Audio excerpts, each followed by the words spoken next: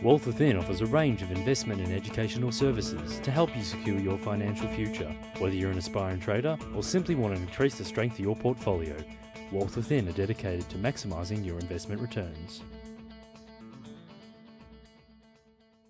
Hello and welcome to Talking Wealth. I'm Dale Gillham, the Chief Analyst at Wealth Within here. It's been a couple of weeks since my last podcast for Talking Wealth, simply because I've been on holidays, and hasn't it been an interesting time in our market with it falling away through to last week to a much more a lower low than we've seen recently. So it has been quite volatile times. And but rest assured, I still believe we're near the bottom of the market at the moment. But what I want to talk about today was really some research I just got the other day from a company called the CXO Advisory Group in the US. And the research was basically about stock market gurus or stock tipping gurus.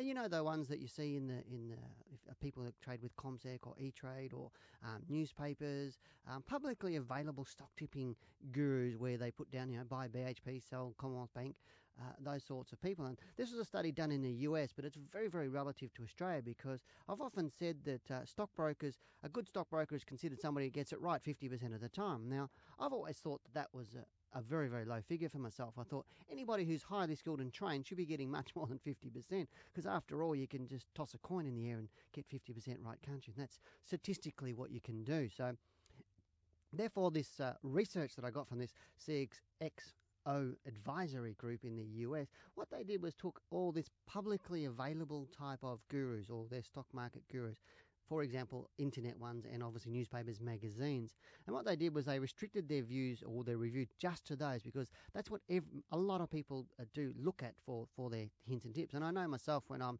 out and about, whether I'm doing a presentation somewhere or at an expo or doing workshops, a lot of people actually say to me that they get their research from these sorts of areas. And I know I'm regularly on Sky Business News once a month, and I know the callers coming in, they're all getting their hints and tips from the newspapers, magazines, and of things like CommSec or E-Trade, those sorts of places. And I've always thought that they're not the really solid places you need to be getting your research from.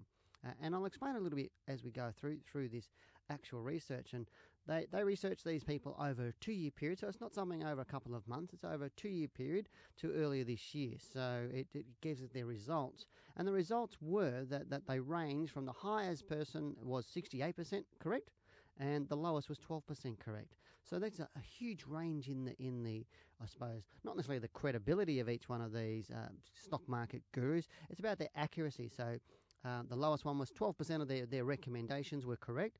The highest ones, 68% of their recommendations were correct. Here's the interesting figure. The average was 48%. So it's very, very close to what I was thinking of with stockbrokers. So the average information coming out there on predictions as far as what stocks or markets are going to do is about 48% right. And as I said earlier, I don't believe that's anywhere near good enough for anybody. But what it means to me, or what it means to me, for far as for normal retail investors out there looking at these sorts of websites and looking at newspapers and magazines and taking these tips and then managing their portfolio. So how do you work with that? And that's really the important point in here, is that, to me, good portfolio management and making profits, it doesn't matter necessarily as much where you get these tips from. It's how you manage that once you get them.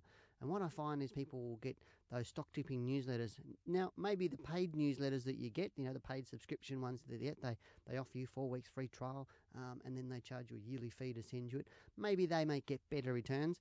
My experience with those is they're not much better than these free ones. It's simply because I've been so many times people have contacted us after subscribing to some of these newsletters, and they're showing me the results they're getting. They're pretty similar to this, but they're actually charging you to be not much better than this. So important thing as far as portfolio management is concerned is managing it. If you take one of these tips and you're in one of these shares and it starts to fall away, you need to set stop losses. You need to do your position sizing correctly, because it's about that management style will actually keep you, or keep more money in your bank account, basically, especially over the last 12 months.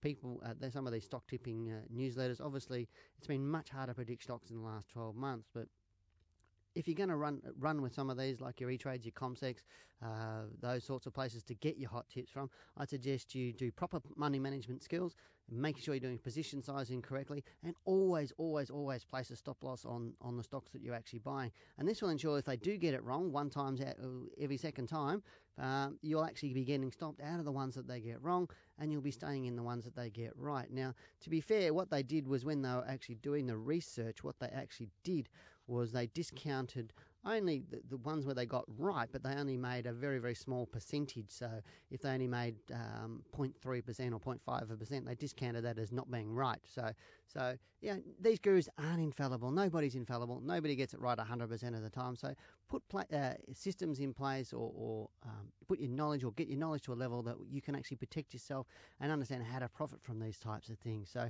hopefully you've enjoyed my talk today from regarding this research, and I look forward to chatting with you next time. You've been listening to Talking Wealth, and I'm Dale Gillham, the Chief Analyst at Wealth Within. Take care. Talking Wealth was brought to you by Wealth Within. To learn how you too can maximise your investment returns, call 1300 ShareTrade.